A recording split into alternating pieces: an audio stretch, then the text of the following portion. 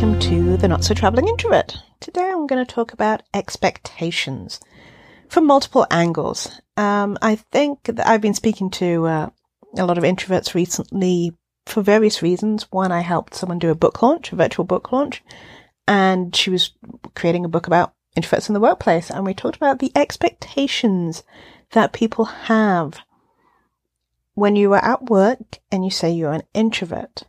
People immediately, most of the time, will have an idea of what they think an introvert is and put that label on you, whether you want it or not. And it can mean different things to different people. To some people, it means you're shy. To some people, it means you're socially awkward. To some people, it means you can't be a leader or a manager. To some people, it means you're aloof. There's so many different things that people might assume based on this one word. And how do you go about changing or modifying those expectations that people have and to make things better?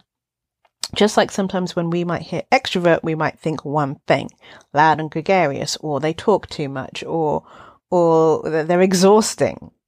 We're all guilty of placing certain feelings or expectations when using one word or multiple words. And so you as a person are individual, and how do you go about setting expectations, other people's expectations about how you will react? How good are you at communicating your needs and your capabilities as a human and what can be expected of you? Do you assume that people know the way you think? For example, I had a client the other day and she asked for a report from one of her subordinates and she wanted the report to be done a certain way. And my question was, did you tell them? Did you give them an example? Did you have a pre-forma that they could fill out? Or did you just assume that they would do it the way that you wanted to? Because she was very frustrated that she wasn't getting the information she required. And she responded, well, I don't want to seem a bother.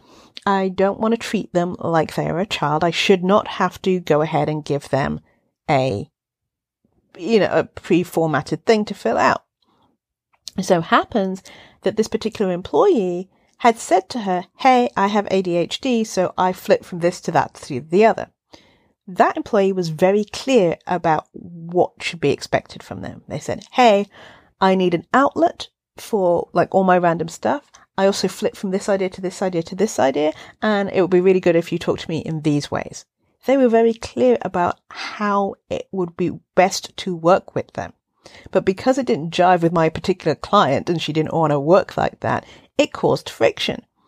And so I said, well, you need to make your expectations clear as well and see how you can find a middle ground. Give them an avenue or an area where they can spew and let whatever they need to do, and then they admitted that they have short attention span. So sending them an email or 2 or 3 emails with the framework that you need for the report is not a bother. You are actually helping them. It looks like you have listened to their requests and their needs, and you are reacting to that. They were very straightforward with you with what they needed, so you need to be straightforward back. What are your needs?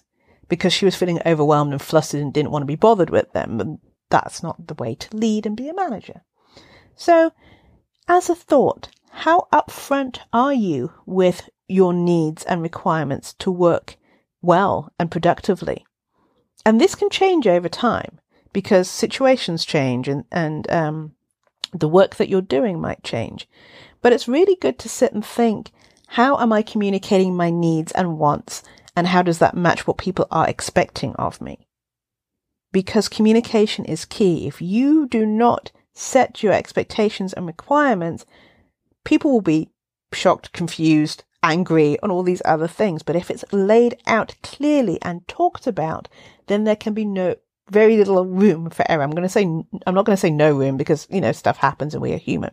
But setting people's expectations of how it's best to work with you goes a long way in stopping issues at work and at home. Thank you for listening. This is Janice at The Career Introvert, helping introverts build their brands and get hired. Have a great rest of your week.